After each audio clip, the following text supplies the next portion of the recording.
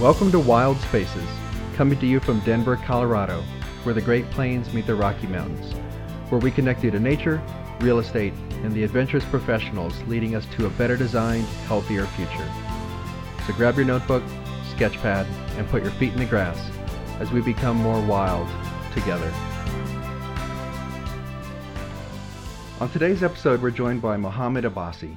Mohammed's background in architecture, sustainable design, and building science makes him an integral member of WSP's Built Ecology Group, for which he specializes in design assistance, lead and well coordination, energy and daylight modeling, and material consultancy. For the past 6 years, Mohammed's been honing his expertise in the area of health and wellness, specifically related to the built environment. Mohammed, great to have you on.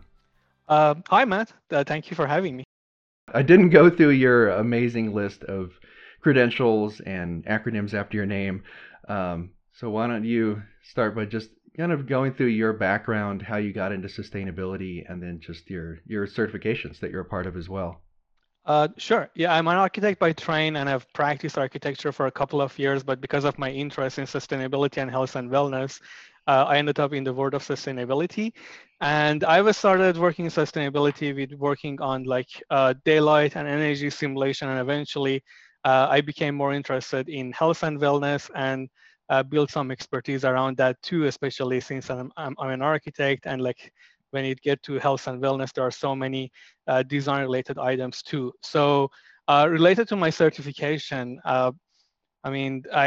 Passive House, I'm a certified Passive House consultant, which is something that we are all of us as an architects, we are passionate about it as a kind of a leading certification on energy. I'm a WELL faculty and WELL AP. And also I'm a Reset AP, which is a certification on air quality. So as an architect, how did you get into sustainability? Just curious a little bit more about that path of, what I would assume is more of like a traditional architecture schooling into you now working in the Built Ecology Group at WSP. Sure. I think as an architect, even when I think about my bachelor, when even we didn't know about kind of tools or like simulation or these terms that we use these days, I always had a passion for energy saving, connection to nature, bringing daylight to the space, have connection to nature. I think even when we go back to modern architecture, like architecture in early 20th century, we always seen these stuff or just this passion in architects. So I always had passion about sustainability and health and wellness, but I can say that after my graduation from IIT, I ended up working for a firm in Chicago, the DBHMS, that was really focusing on sustainability. And over there, I had the chance of working with different teams, sustainability team, energy team, envelope team, to kind of learn a little bit more about what's happening. And at that point, I decided to kind of change gear a little bit and just become a sustainability consultant. That's great. And what I like about, you led beautifully into my next question. I love this term for your group, Built Ecology. I guess Yes. as opposed to kind of sustainability consultant that you just said, which obviously is a lot of what you do. But I'd love to hear more just about the origination of Built Ecology as this term that you guys have embraced, and then you could talk just a little bit about what your group does as well specifically. Sure. I think the term built ecology is kind of represent our group really well, because I think we have different, every firm has a different structure for doing sustainability. A lot of firms, they have energy expert or energy analyst that do energy analysis, and sustainability consultant that do certification. In WSP, I think we recognize the fact that all of these are really integrated. And we also want to go above and beyond what is just required in energy code compliance, or just get a LEED certification, and be more creative with what we do and have more integration in the design. So our team consists of, even though we are an engineering firm, WSP is an engineering firm, I would say 20-30% of our team are architects, and we have environmental scientists, we have mechanical designer, people coming from the engineering background. So we have this kind of diverse background of people in the group that is enabling us to engage in a project and uh, go beyond of simply doing a lead and energy uh, certification and just like consult architects, get engaged in the integrative design process, and try to make a real impact in the project. And I think, especially with these new trends on resiliency, on health and wellness, that foundation helped us to just kind of grow really fast and have a subject matter expertise on these new topics too. Yeah, you're starting to embrace just the holistic impacts that looking Exactly. at some of these different features, like you said, specifically around health and wellness, can have on the projects and the look and feel of them, and ultimately, all of our comfort and health as well as the environment. So I think building on that, I think you work at this interesting synergy between high performance buildings, biophilic design.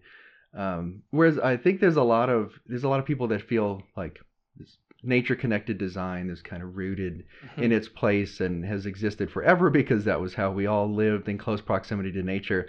I think there's often a feeling that technology and high performance buildings are kind of an opposing goal, but it seems like you guys are really working to operate it at both ends of the spectrum. So I'm curious to hear from you how you see those synergies of kind of blending technology and nature connected design. Yeah, definitely. I think I'm one of the people in our team that works both on the certification side and the analytics side. And what I learned from kind of working on both sides is they're really connected. I mean, when we are talking about energy analysis, it's really connected to the way that uh, you're designing your building for daylight, or even when you're trying to kind of like bring a green wall to your space, or just have a roof garden uh, and have a green roof. I mean, these are all heavily connected, and like especially with understanding of both sides, you can kind of talk to them a little bit better. I mean, for example, when it comes to a green roof, you can translate the benefit of that to energy as well. Or for example, when you're talking about like bringing daylight to the space, you can, uh, if you do both daylight and energy simulation and you know the principles of health and wellness, you can kind of like talk about them in a holistic approach and say that with bringing daylight, we are saving energy, uh, uh, we are helping people for their productivity, for their sleep rhythm, promote circadian light in the space. So, I mean, long story short, to me, these are all connected. And I see more and more people from the energy analysis side trying to learn these principles from health and wellness, because uh, it's not, when we are doing high performance design and we are doing energy analysis, we should be really cautious of the other aspect of it that is related to health and wellness, biophilic design, and connection to nature. Yeah, makes a lot of sense. I mean, we were talking before, and in my mind, there was a first round of sustainability, which was kind of an awareness of it that had Hmm. grown since out of the 60s and 70s, and then really came about in the 90s with LEED, really, and was focused on energy performance reductions there.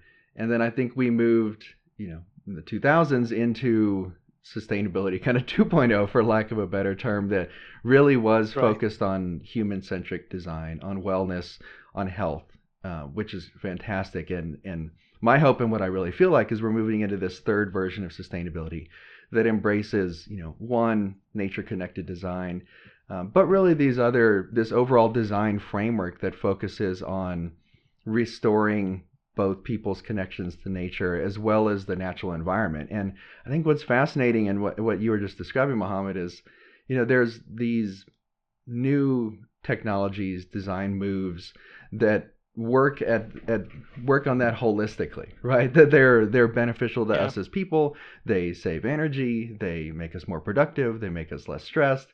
So I'm yeah, love that there's people like you doing the work to kind of quantify that and put it out there that there are these there are these aspects of buildings that can have such wide-ranging benefits. Yeah, exactly. I mean, you brought up a really good point, which is I think like I mean again, when I go back to the architects in the modern area, I mean Wright, Le Corbusier, I mean they all been really kind of aware of the impact of nature, but it was really in the last 20 years that we got the advantage of knowing the tools and measuring the impact of uh, what architects been doing for a while. I mean, even if we go like way before the modern architecture, I mean, that's always been a trend in architects to just connect the spaces to nature. I mean, I'm from Iran. I mean, I was born knowing about the Persian garden. I mean, the connection to nature and how that is important as a principle in architecture. But uh, what happened in the past 20 years that I would say really changed the way that we approach is now we can measure that. I mean, now with the research that coming out on biophilia, I mean, we have a lot of studies like Tropin or like the other studies coming out from Harvard uh, School of Public Health Mm-hmm. that telling us that this is the way to measure it. If you are providing a better ventilation, or if you are providing a view to nature, or like if you are providing more daylight to the space, this is the actual impact. I think that was the moment that uh, it kind of changed our industry a lot, because we've been doing that kind of measuring for energy for a long time, telling that if you provide this much more insulation, this would be the benefit.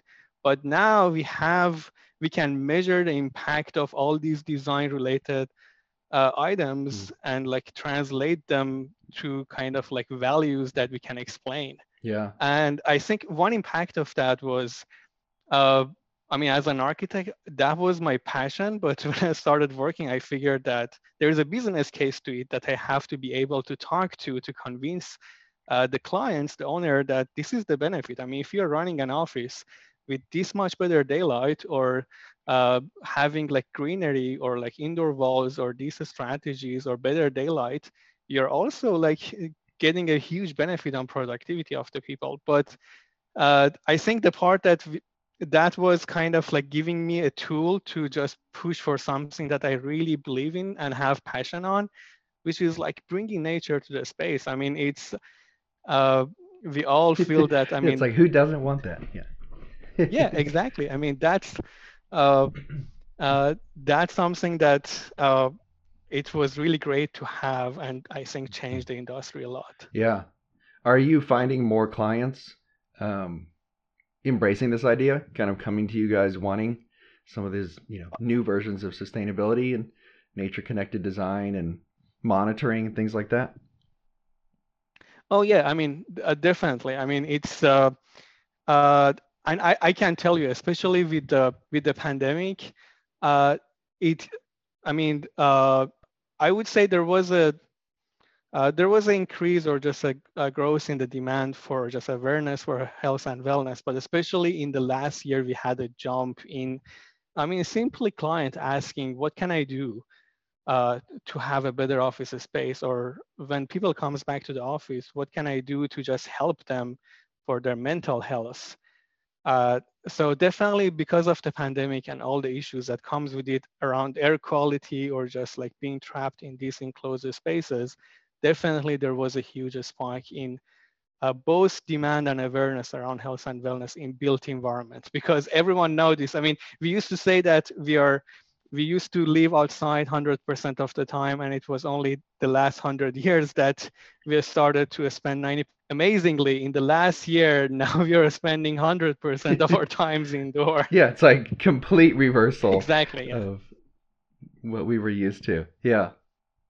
So I'm imagining, as you're saying, that with this focus on health and wellness and sustainability, talk with us about the importance, as you see it, of certifications, monitoring, documentation in the green building movement. I think first of all, having a framework is really important. And I think specifically well and IWBI, which is an organization that runs that, did that for us. Similar to LEED, that LEED, the time that LEED started, like around like 20 years ago, I mean, it was a really pioneer certification in sustainability and created a framework to follow. And even though that not all the buildings, or not more than like 10% of the new construction ended up getting the LEED certification, but it had a big role in transforming the market. And I think WELL is doing the same thing. I mean, WELL had so many introduction around circadian lighting, air quality, biophilic design, and like the importance of mental health in the built environment. And I think the one important thing is we need certification, one, in many cases, to have the business case, because it's a certification that brings value to the project. But beyond that, I think, and what we always tell to the clients, that, I mean, we have this certification, it's a good framework, but you are not forced to do the certification to have a healthy building. So it's important to have a framework, and it has a lot of value to the project and add a lot of value to the real estate. But beyond that, they had a big role of transforming the market and have an impact on all the projects happening, and simply changing the standard and best practices around health and wellness. Today's episode is brought to you by the Wild Spaces Institute, your hub for connecting people to nature through commercial real estate and architecture. Discover how you can create real estate and designs that are valuable, awe-inspiring, and biophilic at wildspacesinstitute.org. There's such a movement towards transparency, right? That we really have entered this era of transparency for corporations, for businesses, for, political donation, for everything you kind of go through and just look at with, social media and the accessibility of information, the need for companies in particular to start to understand their material supplies, their labor forces, and be transparent. And I see what you're talking about now with, certifications, monitoring, documentation, the recertification requirements being in that same vein, right? Where it's it's not a one and done. Your tenants, users, people who live there, come to that hospital, send their kids to that school, want to really know that this is a space that is healthy and not just saying it's healthy. Yeah, exactly. And I think talking about transparency, we should give a big credit to LEED for starting the trend on pushing all the manufacturer to have a certification on the materials that they are manufacturing, like, for instance, like HPD's Health Product Declaration, to tell us that, I mean, exactly like the food that we eat, that it comes with a label. Like, LEED has started this like trend or movement to push the manufacturer to tell us what is in the material that we are specifying the project. Does it come with PVC or chromium 6 that is harmful for us or not? And I think that that documentation and the movement that LEED started, and now we see that in like WELL and other certification, and I should mention Living Building Challenge as definitely the leader on definitely healthy ingredients. I think that transparency movement was fantastic. I mean, now that, again, going back to the point of less than 10% of the new constructions is still pursuing any sort of certification, but the impact of those requirements was that most of the manufacturers now in the U.S. market, at least, they're forced to be competitive. They are having certification for materials to tell us what is in the ingredient and what is the impact of that on the environment. Like, talking about different type of certification that talks about the environmental impact. And I think that was a really good movement on transparency and knowing that what we are getting in our building. Yeah, that was a big focus of your University of Chicago project, right? Is this focus, use of natural and healthy materials. Maybe you could explain to us a little bit more about how the natural and healthy materials impacted your work in that space. Yeah, definitely. I mean, the University of Chicago, the Harris School of Public Policy, We have done the Living Building Challenge pedal certification, and I was working on the material pedal, which is really a stringent requirement of like doing the vetting for every single material to make sure that there is no red list ingredient. And by red list, uh, there is a long list of the ingredients that are harmful for us. So LBC says that you have to go and do the vetting on your materials and make sure that there isn't any toxic ingredients in your material. So that project was a really uh, pioneer project, at least in the Chicago market, and was one of the earliest project to pursue LBC in the area. And we have done a lot of work from early steps. So the first step was, if you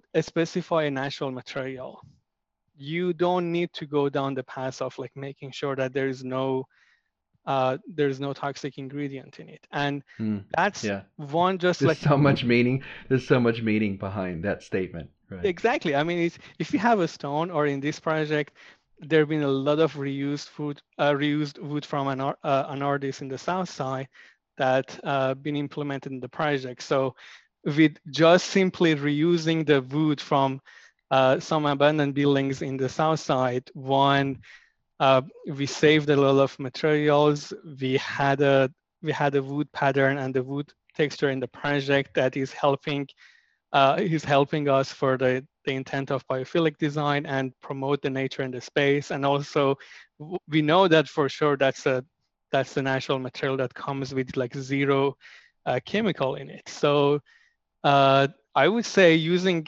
any sort of natural material in the space is the shortcut to make sure that your space is healthy, because you have the pattern, you have the texture that is promoting the biophilic design in the space, and at the same time, it's all natural. There's no chemical in it. Yeah, it helps the indoor air quality. Exactly.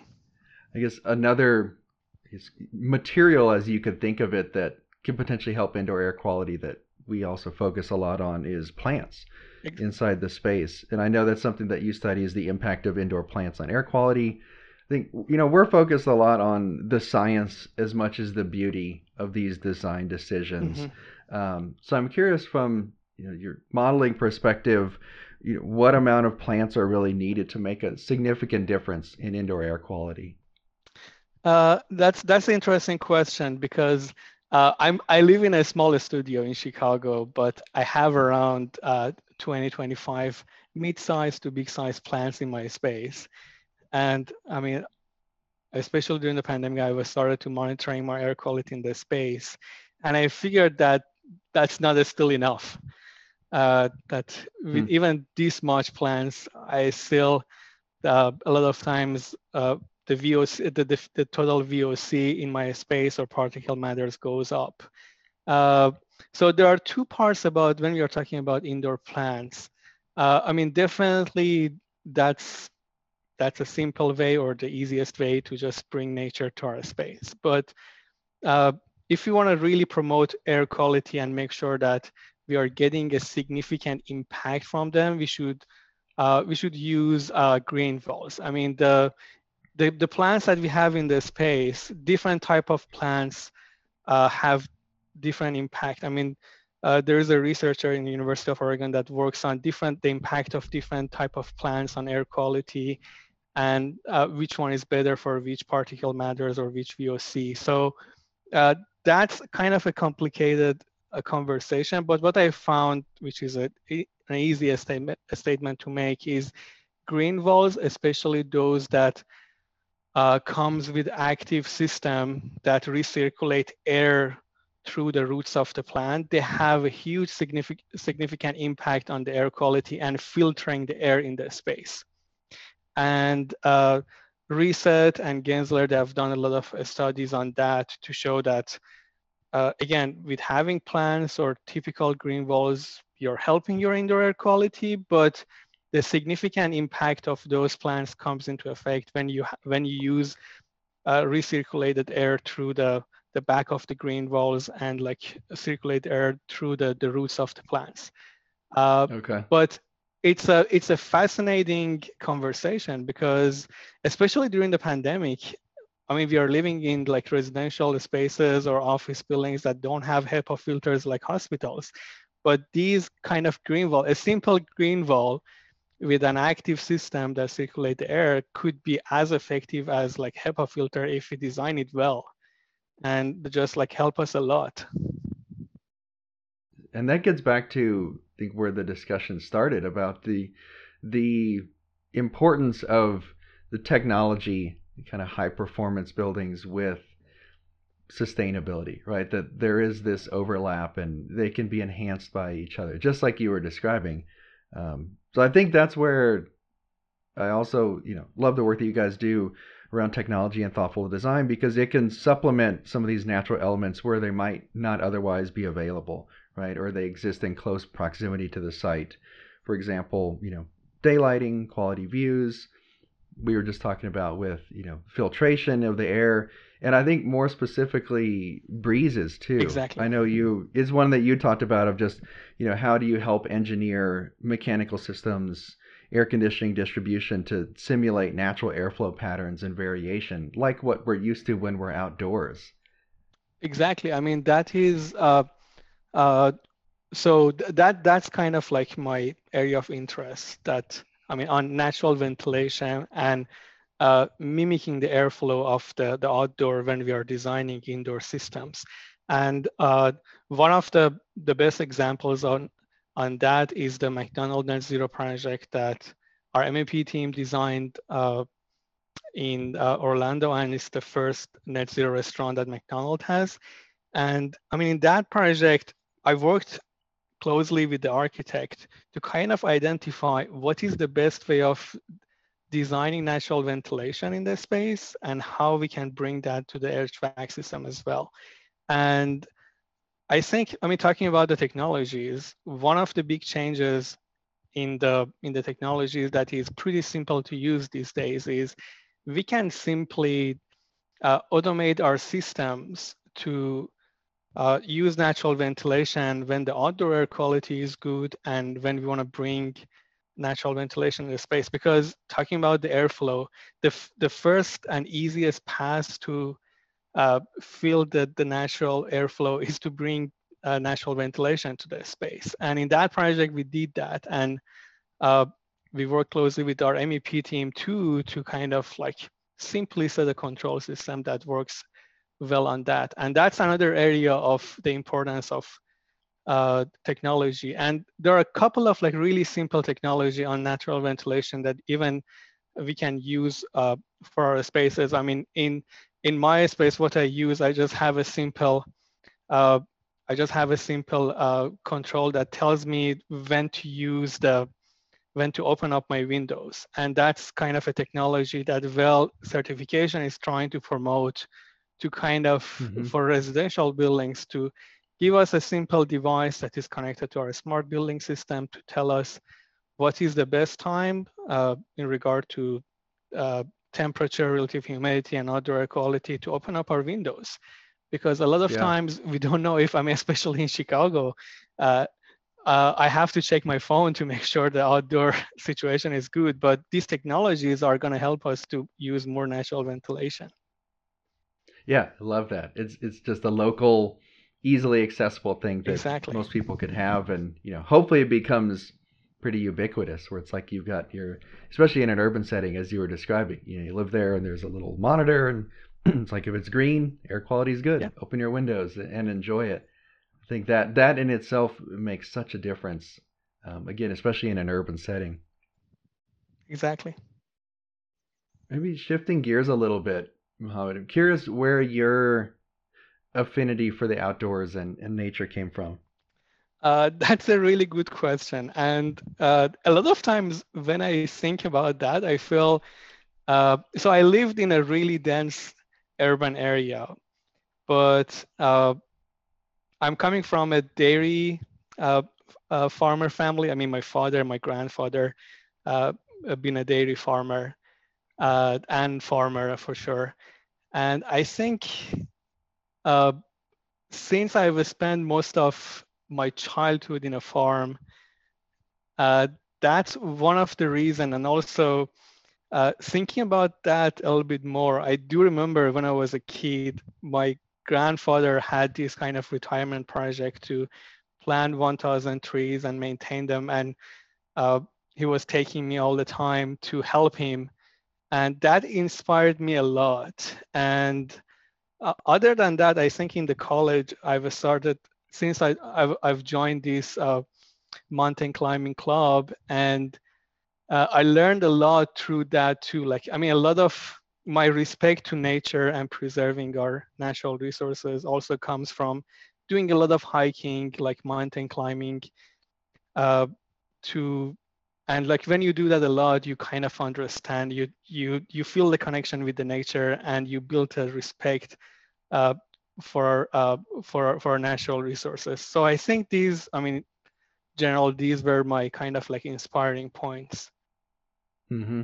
to kind of be more passionate about nature in general.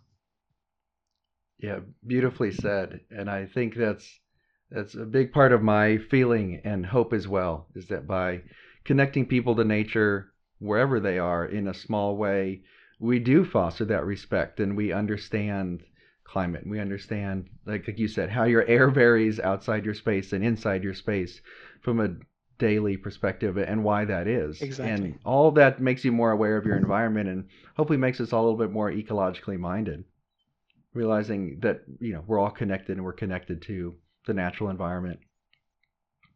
So maybe as a final question, love to hear just from your built ecology side, when you look out into the future, what are your hopes of kind of most impactful moves or technologies or design adjustments that you look out in the future and you hope that projects would incorporate?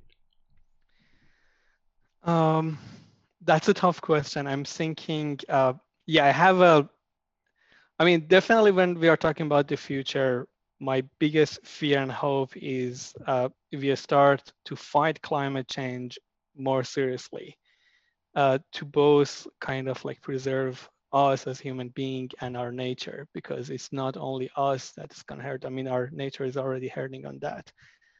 And that's where I see the connection between what we do on like climate change and carbon reduction versus like health and wellness.